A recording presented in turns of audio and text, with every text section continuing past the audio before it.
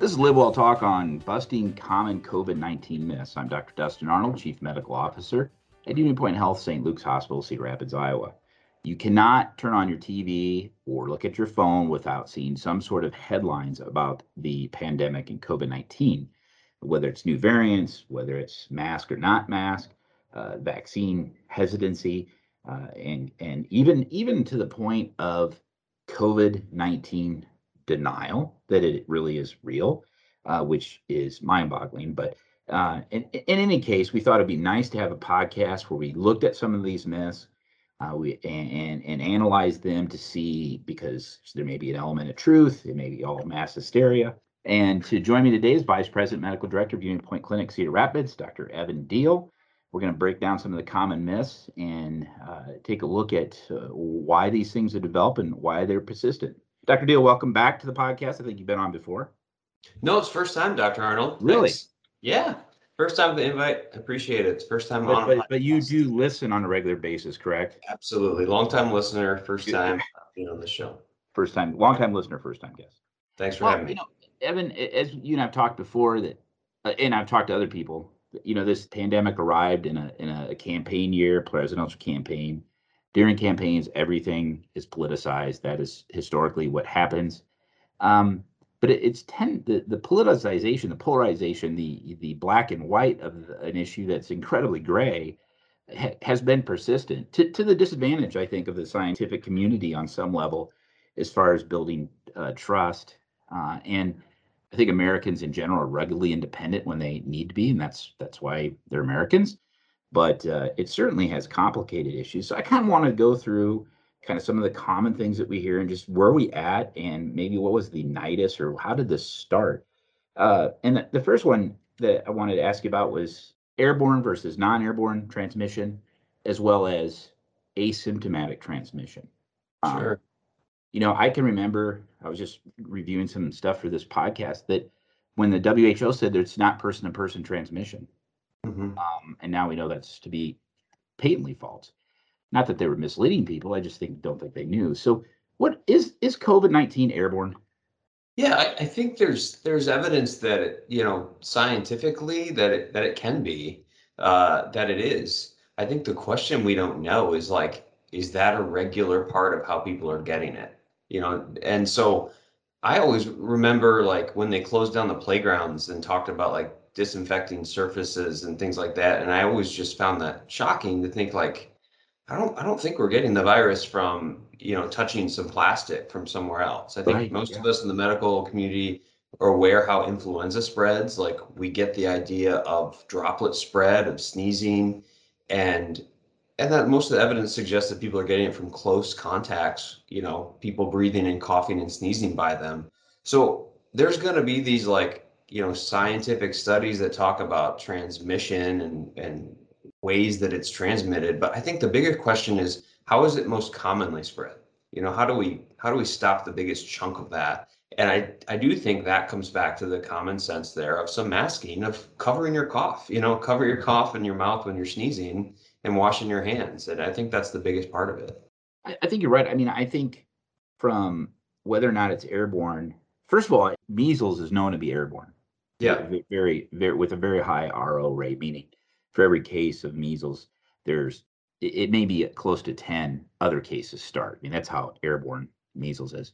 But they've never cultured, if that's the right term, because we don't really think of culture when we talk about viruses, but they've never cultured measles out of the air. It's done by looking at, well, how does it present and how does it transmit? And I think if you look at a couple things that, to me, I think it's pretty definitive that it probably is airborne, and that is the USS Roosevelt and other cruise ships. They had people that had no contact with each other, didn't touch the same things, were not in that, but they shared the same air for a period of time, and we had transmission. And particularly in the U.S. Roosevelt, they could, by duty assignments and logs, they know where people were, so they could say, okay, this person never came in contact with these people, and they got it. Yep. And the other is, we know that outside events are pretty safe. It's indoor events without ventilation being dangerous, and indoor events with poor ventilation are dangerous. So, I really think it's put to rest, but there's still a lot of controversy. There's still people that don't believe it's airborne. But you're Yeah, absolutely right. When this started, the fomite or the touching surfaces, that was huge. Everybody's wiping down everything, and it's probably not transmitted like that way. right. I mean, I know I'm not this is one of those do what we say, not what we do sort of things that none of us are perfect with masking. And I think I try to, as much as possible, in close contact with people to put on a mask. But you always know there's people that have different levels of caution than you. And I've wondered when I'm outside walking my dog, in the middle of Iowa, not close to people, that I presume that as being safe. And you walk by someone briefly on the sidewalk who has an N95 on, Yeah. and you realize like, oh my goodness, like maybe they think I don't believe in masks. Like they're so far on that other spectrum. So it's just interesting, the wide degree of how serious people take that. I think you can't deny the elephant and the donkey in the room to make a political pun. That it kind of depends where you're falling as far as what you believe in, and I wholeheartedly believe, particularly with the vaccine passports, that if it was reversed, that people that are for it would be against it, and the people that are against it would be for it. And there's on certain level, there's just no doubt in my mind that Hmm. that's true. Um, I remember learning this when we went to Italy, that the term passport actually comes from the plague, that you had a pass to get through the port to enter these walled cities. So you had to, in some way, prove that you weren't active with the plague. So that's kind of interesting that when we think about that, it always surprised me the asymptomatic transmission, and I want to hear your take on. You know, people say, well, respiratory viruses don't transmit asymptomatically, but there's a lot of viruses that transmit asymptomatically. You shed the virus before you're infected. I Yeah. mean that's actually really common. Absolutely. And think of how frequently, we all get a little cough or cold or sniffles that, you just have for a day. It could be allergies, Right. and we just don't know. And I think that comes back to a lot of these recommendations that, like, if there's any question, we don't know, like, it's just, let's set a low bar for, trying to avoid populated places, and wear a mask. And there's plenty of times I woke up with a something that I usually would call allergies. That the last 2 years has put a great deal of put a little bit more stress on that. Like, oh my goodness, maybe this is COVID. So we don't know. I think it happens a lot before the last 2 years with other viruses in cold season. And what is that level of having symptoms? Is it just a little scratchy throat, or are we talking about a full blown fever? Well, and here's another thing. I mean, you'll appreciate this as a physician. We're all day long asking patients, when did the symptoms start? What made them better? What made them worse? We're taking a history, because the history is 99% of medicine, getting the narrative from the patient. And then 1% is confirming that narrative on physical exam, right? Hmm. Hmm. And how have you ever been a patient as a physician, and you're a patient and they start asking you those questions, you realize what a horrible historian you are. They're like, well, when did this Yeah, start? And you're yeah, kind of like, we don't know. I don't know. Right. And the nurse asks you, and you say, well, it started a week ago. And then you sit there for a while and you go, oh, really, what, boy, it did happen at that wet. So it was about 2 weeks ago, I guess. Doctor comes in, and now it's 2 weeks. Right. And that happens all the time. It's happened to every clinician. But you realize patients are just not just patients. People are not reliable Yep. historians on when Yep. things. It's really hard, and we don't know the difference between completely asymptomatic, just really mild symptoms. I knew someone that just had a headache and didn't feel that good for a day, and ended up testing positive for COVID. So was that COVID? Was it asymptomatic? Was it something else? We just won't know. In a related, as far as symptoms and contact, this we could do a whole nother podcast about just the stress in society prior to the pandemic.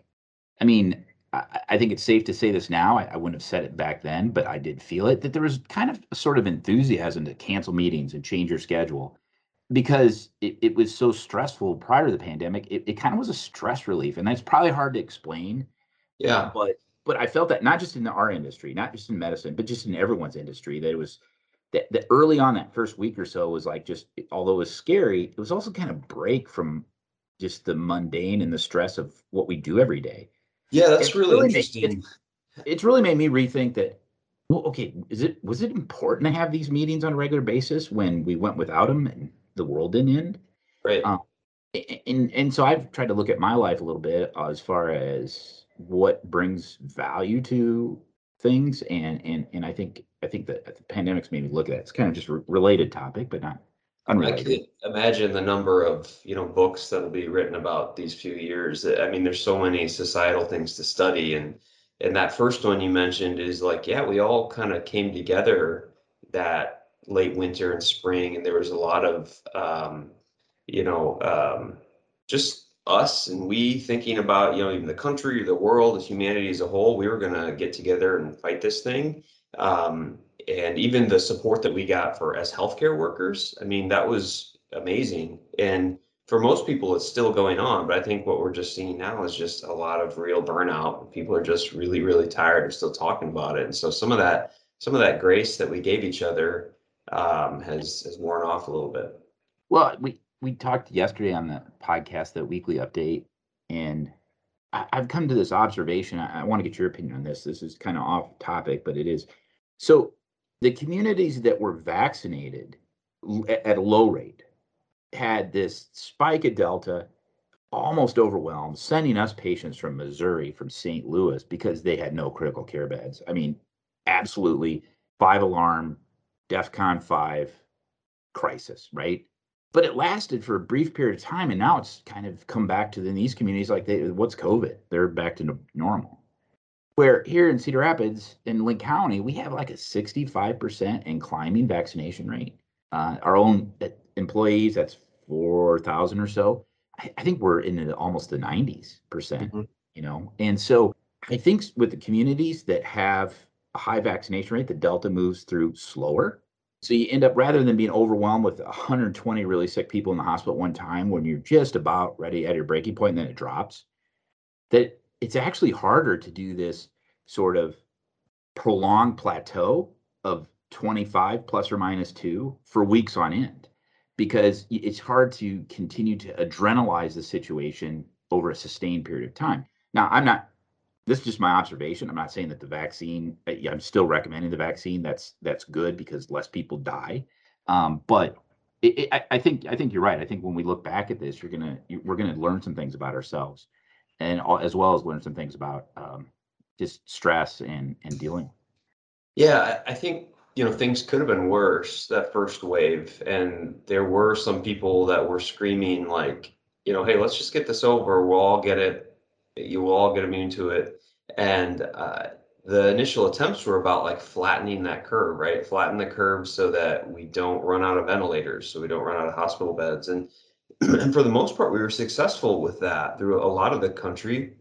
Um, you're right that we might have a more of a slow burn ongoing, but I guess the the benefit of that hopefully would be that fewer people should die. We should be able to maintain our supplies. I mean, think about back last year, we literally didn't have surgical masks for Right. for a while, and we're very much in a different place, I think, because of our efforts to conserve those things and supply chain efforts. So there's benefits there.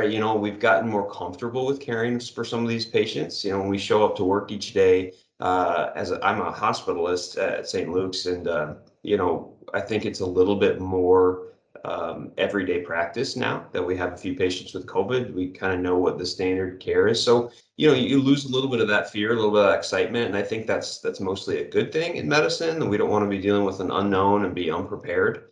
But you're right. It does seem like, we're going to have a bit of this slow burn for a while still. Yeah. You're absolutely right. I'm not saying it's good or bad. I'm just saying I think that's why that's why it's so hard at times to have that slow plateau or persistent plateau is what I'm calling it. Because you end up with pandemic fatigue.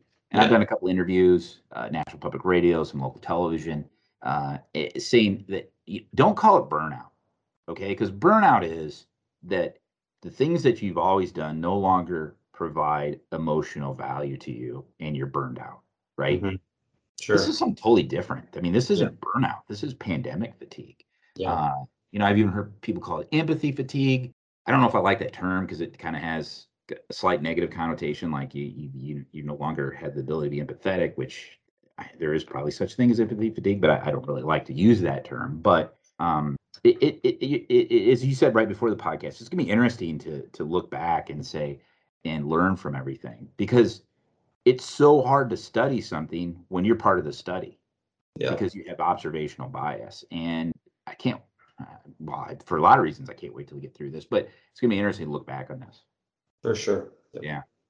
Effectiveness of mask, you mentioned it, mask, at the end of the day, they don't hurt. Mhm.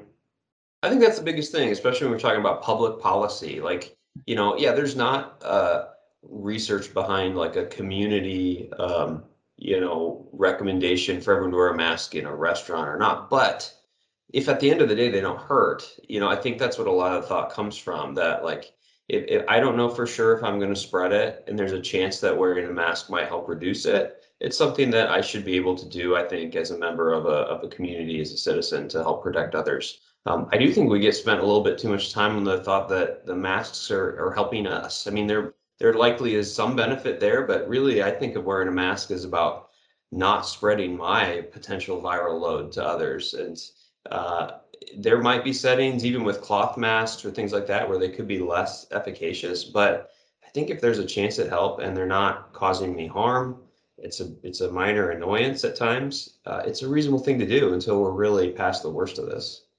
Well, I've been very vocal that I get frustrated because masks they should be put on correctly, not touched and worn once.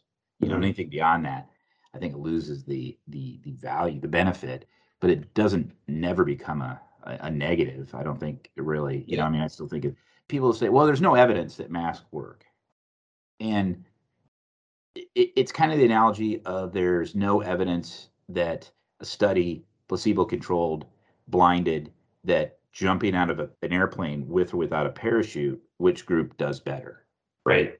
Right. Right. Because why would you study that? Because it's obvious. To me, this would be much more controversial if it was a expensive, dangerous, invasive therapy, something like that, where it could potentially do harm. And I really don't see any reason to think that wearing a mask could cause harm to the mask wearer.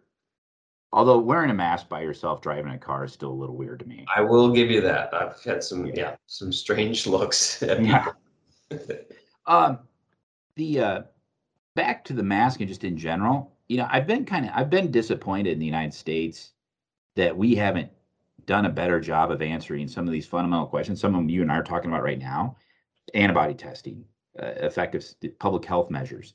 I mean, we're the United States. We should be conducting these studies when we're getting the studies out of Thailand and Hong Kong. Not that the study is inferior. It's just I'm a little disappointed that our public health apparatus hasn't made a better effort to study some of these things transparently. Yeah, I mean it's just been such a moving target. And you've said this before, like science is about the pursuit of knowledge, right? And I think recommendations keep changing as we get more information. And with the mask guidance initially, all the way back there was we were concerned that we weren't going to have masks in the hospital. I mean that was a big part of that recommendation of saying that no, you don't need to wear one out in the community because we need them in the hospital. Well, once that barrier went away, then they I think could get a little bit more generous with those guidelines. But now people might look back on that and say, like, see, you changed your tune here.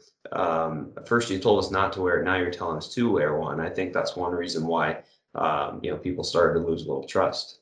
Ivermectin.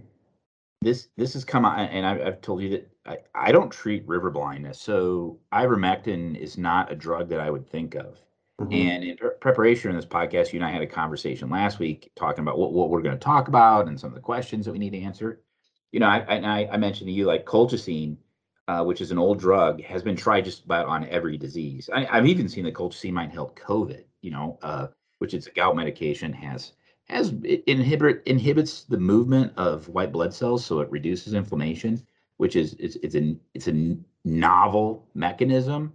Hmm. So I think that's why. But there's also the statins. I just saw an article come by today. Statins have an influence on it was a non-cardiac illness. I mean, so it's never ending where they're trying to find new indications for an older drug.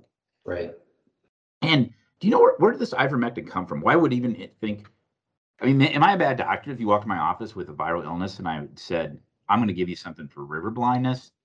That Yeah. did I just One, miss I it? think Yeah, I think it would be a bad doctor, but where did this come from? I think you and I know that like these studies are going on all the time for lots of things, right? And I don't think there's ever been this level of public scrutiny on primary literature, before. So like as soon as a new study comes out with a new medicine they're trying, hey, I mean, this was a new disease. They were gonna throw the kitchen sink at it and try to find something new. And that's the right thing to do, right? Like as scientists and physicians, like to try and fight a new disease, we need to try and find a new cure. So that's the right thing to do. Um, we all were initially on board with some evidence that hydroxychloroquine or Plaquenil was effective. Back in that initial spring, we started to use it for a short while. There were recommendations to do so. Um, that quickly became apparent that we were causing more harm than good, as patients were developing issues with cardiac arrhythmias, et cetera. And so we changed practice as more evidence became apparent and recommendations came out. I'll tell you this, like I'm a practicing physician in the mindset that the vast majority of what I do with patients should be pretty well recommended by our national bodies, for internal medicine or family practice or hospital medicine. And right now, it's very clear that they're not recommending the use of ivermectin based off the congregate analysis of all these studies. I think that for myself as a practicing physician, I do not see it as part of my regular duty to be going through primary literature all the time and trying what's new, or finding the new hottest thing. I think it is appropriate the way our healthcare system's set up to let the process work and let peer review studies be peer reviewed, go to journals, and then have consensus recommendations by those bodies. And we haven't got there with specifically with ivermectin. We're being recommended that it is not appropriate, that it's causing more harm than good. And perhaps it's more of a controversial thing because it is available over the counter, and that patients are able to get it in other places. They're not able to get some of these other prescription meds that have been experimental therapies. One that we seem to have stuck to in the hospital for hospitalized patients is knowing that a steroid, dexamethasone, has shown some benefit. But again, we're talking about pretty limited benefit, about like reducing the time and severity of symptoms. It's not a cure. And so the biggest thing I'd take away with the controversy of ivermectin is that we've still lost some of that patient, physician, provider trust. Like everything we do is based around that. And you have to understand as a patient that like your provider wants you to get better. If there's something there that we could use to make you get better, we'd do anything to get that to you safely. But you mentioned it before. At first, do no harm. We have to wait till we have evidence, and we know that we're not going to give you something that's going to cause harm. And no one's withholding any medicines from patients, because of government conspiracies or anything like that. We are following the scientific recommendations and guidelines and want to get you the best treatment as soon as possible. That's my biggest takeaway from it. Yeah, I think I'm a little disappointed I think if the boards of medicine and the media would have just said, yeah, if you and your doctor want to try ivermectin, that's you and your doctor's decision, and there's no evidence. It's tremendous amount of noise. But I keep right under the glass here on my desk that evidence, studies refuted over time, randomized controlled trials, 32% of them are refuted over time. Non-randomized controlled trials, 83%. Mm-hmm. And I keep that on my desk just to remind me that, what I'm doing today may really not be a benefit, but it sure as hell better not be of harm. Yeah. And Absolutely. I think that's the way you go into these conversations with the patient, that what is a benefit, but let's make sure it doesn't harm you. Right. Plaquenil is a safe drug when it's used appropriately. And if you're not using all the time, then you need to be careful of that. But then also you run into an issue, and we did this with Plaquenil back then. We looked at down on the stairs in the pharmacy, looked at our chronic Plaquenil prescriptions, and we set 3 months aside of Plaquenil for those patients, right? Because we were afraid that we could have a run on the pharmacy. And then these people that need it for their lupus, that need it for the rheumatoid arthritis, it wouldn't be there. Right. So that Right. was a decision that we made, that the patients that so y sometimes if something might be of a benefit, but if you're taking away from another patient that it's proven to be a Right. benefit, proven to modify their disease, then that causes harm too. Right. I get concerned specifically with the ivermectin talk that the more we talk about it, do we, increase this controversy that amongst medical professionals, I don't really think is there. I don't think it's controversial right now amongst physicians and providers that the evidence is not there, that it doesn't help and it could cause harm. So to me, Yeah, that's not I think controversial. I know you have a lot of interaction with the outpatient doctors more so than me, just in your position. But I would confidently say our medical staff is not walking around looking for Right. ivermectin, just Right. because it's the data's a lot of noise, Right. and it's just the Miami trial, beta blockers and heart attacks. That took 18 years before the Miami trial was completed, and it became standard practice because it kept being retested. That truth kept being relooked at because we didn't want to harm people. Right. And it's really hard just to throw something out there that can potentially harm. So I'd encourage people to let's move on. We're going to keep looking at the data and studying drugs, and therapies as we can, but I don't think this is a controversial topic on that standpoint. And don't get medicines from animal pharmaceutical companies. I think that's a pretty clear-cut recommendation. Unless you're an animal. Unless you're an animal. Think about those animals. They need Yes. the medicine too. Yeah, that's that more to come on that. As far as I think that hopefully that will be cleared up someday and definitively answered, but it may not be. It may be one of those things. While we're talking about treatments that kind of came out of nowhere, vitamin D comes up a lot, Mhm. and I'm going to tell you a story that I think is really important. So, I mean, vitamin D is just not with the pandemic. I mean, Right. it's comes up all the time. And so there's a guy named Doc Carney. He was African American doctor, and he practiced in Brooklyn, Iowa. And he's my patient when I was in Grinnell. We became very good friends and watched a lot of Iowa basketball together with him. And I would see some of his patients, and they say, "Oh, I just need to get a Carney cocktail, and I'll feel better." And he said, "What the hell, Carney cocktail?" So one time we're watching an Iowa game. I go, "Hey doc, my patients, they always say they need a Carney cocktail. What is that?" And what he would do is he said, "Look, this is a true story." He said, "Look, patients get relative vitamin D depleted, and that's their cabin fever. It's not cabin fever. It's a sunshine vitamin deficiency that will go away once the sun comes out." Hmm. But what he would do is he would give them B12 and a steroid injection, in middle of February. They would feel great, he says, and then about the time that steroid wears off, they got their vitamin D levels up, and the sunshine came out, and the Carney cocktail worked. And I was like, that's crazy. But then over the years, 25 years later, I'm like, yeah, that does kind of make sense. I mean, so he was kind of ahead of his time, saying there's this cyclic phenomenon with vitamin D that if you test patients at the right time, they are going to be low.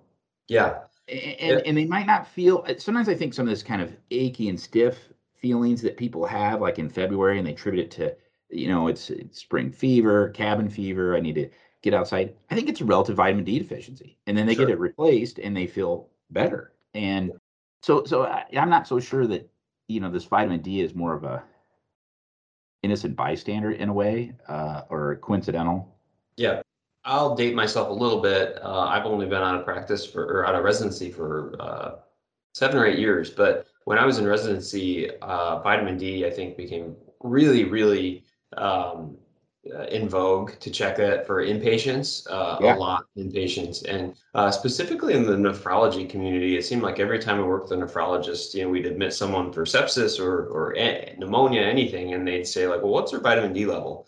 And so it became very clear that sick patients had really low rates. A lot of them had low levels of vitamin D.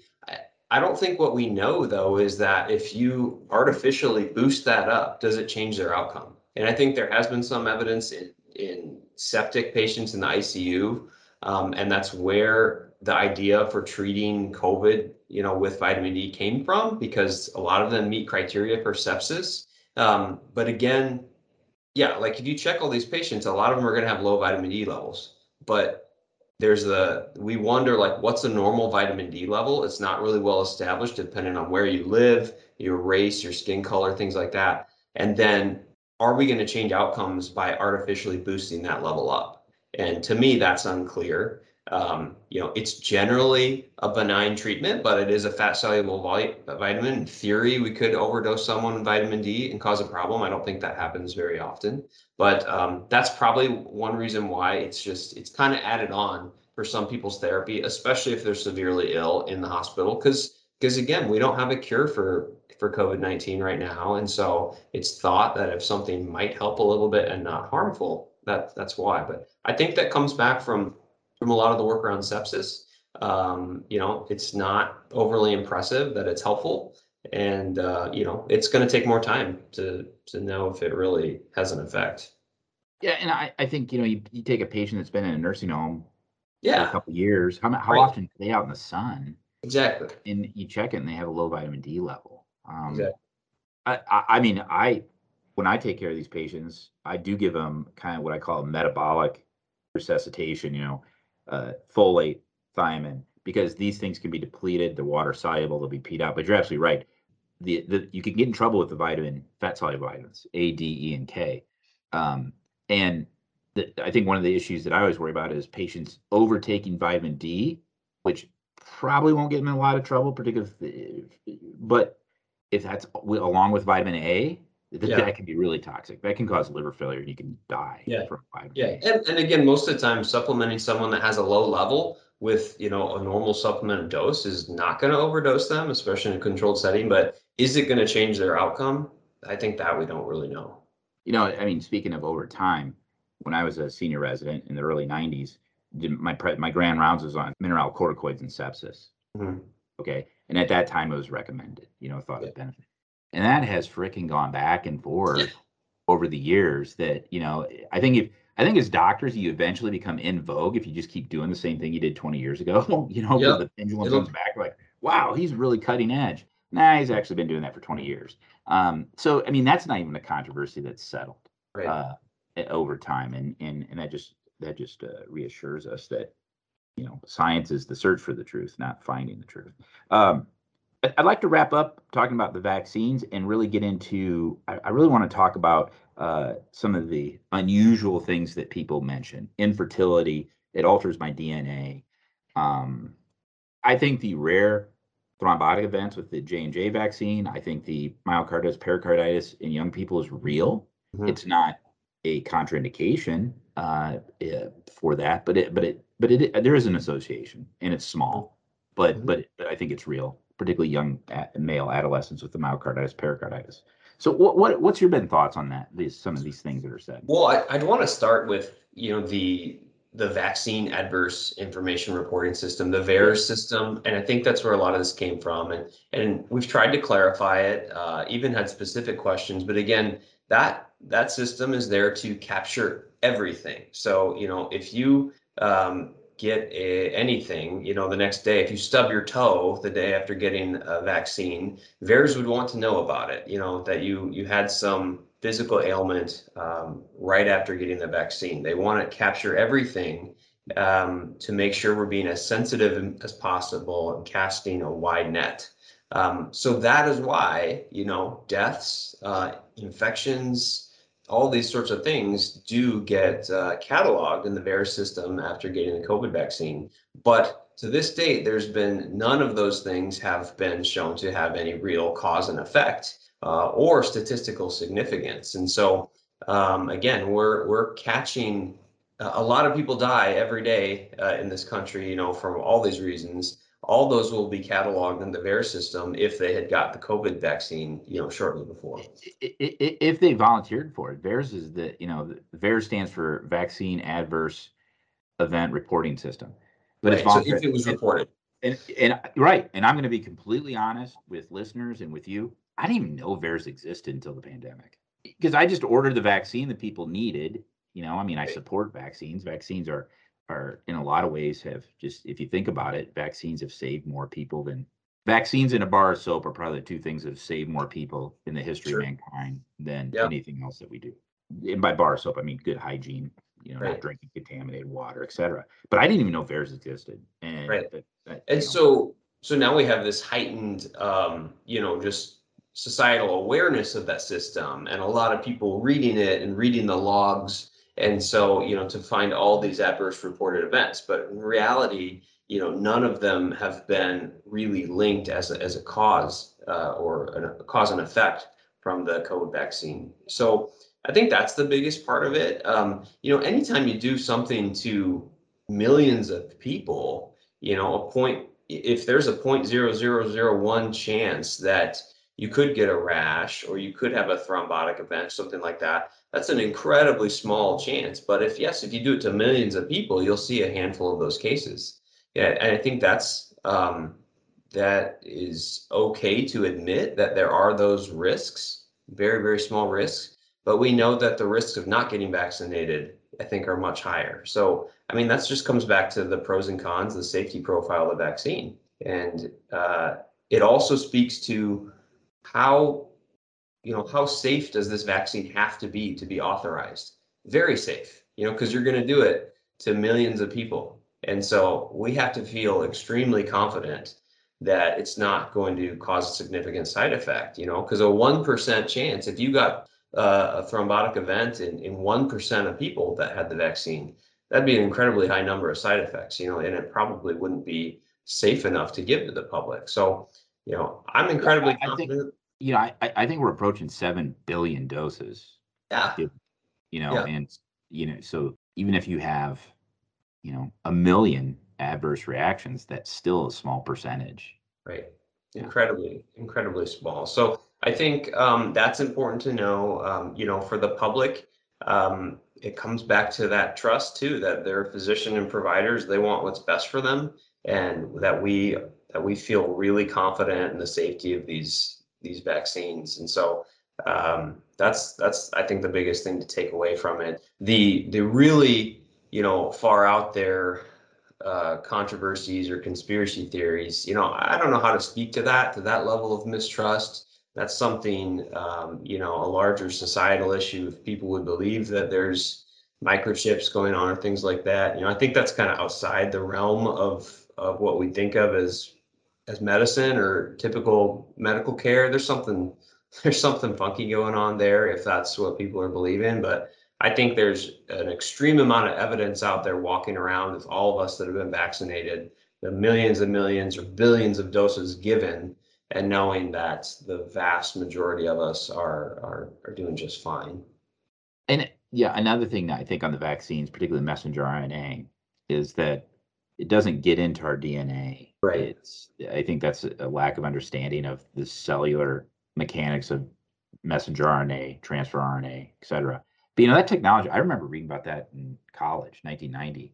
Mm-hmm. Yeah. It's really exciting. I mean, Yeah, it's it is, amazing. and it's been around for a while. So to say that messenger RNA technology is not safe, I don't know. You can say that. You could say maybe it's not effective in this case, Yeah. but and I've said this to you, and I've said it to on other podcasts. The vaccines may end up being a therapeutic and not necessarily a vaccine. Mm-hmm. And we could someday have messenger RNA technology that a type 1 diabetic could have the beta isolate cells make insulin, and they have to Yeah. get a shot twice a year with Yep. messenger RNA to tell those cells to make insulin Yep. and cure diabetes. I mean, so And we there might the we might just horizon of say, messenger RNA technology is just amazing.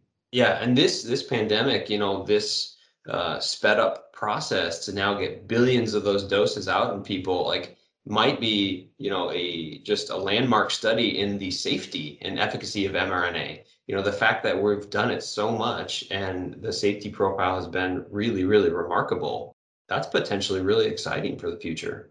I think one issue that I think I don't know if you can change it, but people work at the FDA and the CDC, and then they go get a lucrative job with big pharma, and then it calls into question what was their stewardship and consumer protection Sure. mentality. Yep. You have big pharma, they come with a vaccine. The government says, okay, well, since it's hard to prove true, and related to some of these side effects, right, or not related, we're going to make you immune from lawsuits related to the vaccine because we have to have vaccines. Like I said, bar soap and vaccines have saved more lives than anything. Yep. Well, then people look at that retrospectively and they say, okay, well, it's clear that they're in bed with big pharma, and that's why they won't let me have vitamin D or azithromycin or hydroxychloroquine, because they want, the Yep. Yeah, and that's just a result of we do have a huge problem with big pharma in this country. The fact that we advertise for prescription medications and things like that, I mean, on one hand is kind of ridiculous. And so it is kind of speaking out of both sides of our mouths. And I think there is a big issue with the way pharmaceuticals are set up in this country. The money there, the cost to our patients is unbelievable and not sustainable. But we also, in this light, from a vaccine, are very much dependent on them getting this vaccine up, and it's been a lifesaver for many. I think also you can go back, you can use that also to address some of these controversies that unfortunately in medicine, big pharma profits motivate the company because they're a company, right? They're not Yep. but you also can look at some of these other things about causing people these infertile and microchips. Where's the money in that? They Right. don't do anything for money. So you can't have it both ways. You can't criticize them for making a profit and then accuse them of doing something that would prevent them from making a profit. Yeah, that's a really good point. And the infertility thing is, it's understandable that people at this stage in their life are just really, really cautious, and anyone who struggle with that is extremely distressed about making sure they're taking care of their body the right way. And I think you talked about before, it's about empathy. A lot of those people are just trying to do what's best for them. Um, it's been really well established right now. It doesn't cause infertility. And the other thing that it's becoming more and more apparent is how many more patients that are pregnant are having bad outcomes with COVID. And it just speaks back to it's even more important that those patients get vaccinated, because we have otherwise healthy, young women, potential mothers and such, and babies that, that many have died from. So that's Well, just, and you probably know this. I approve all monoclonal antibody orders just because of the shortage. So there's good stewardship there. So every single case I review, right? yeah. And I can tell you, and again, the sample size here, small, less than 40, but all the pregnant women that we've given monoclonal antibodies to, they did not become hospitalized with Yeah. COVID.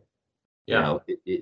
And I'm glad to see our local obstetricians. I love to see their names on these orders because I do think it is preventing hospitalization.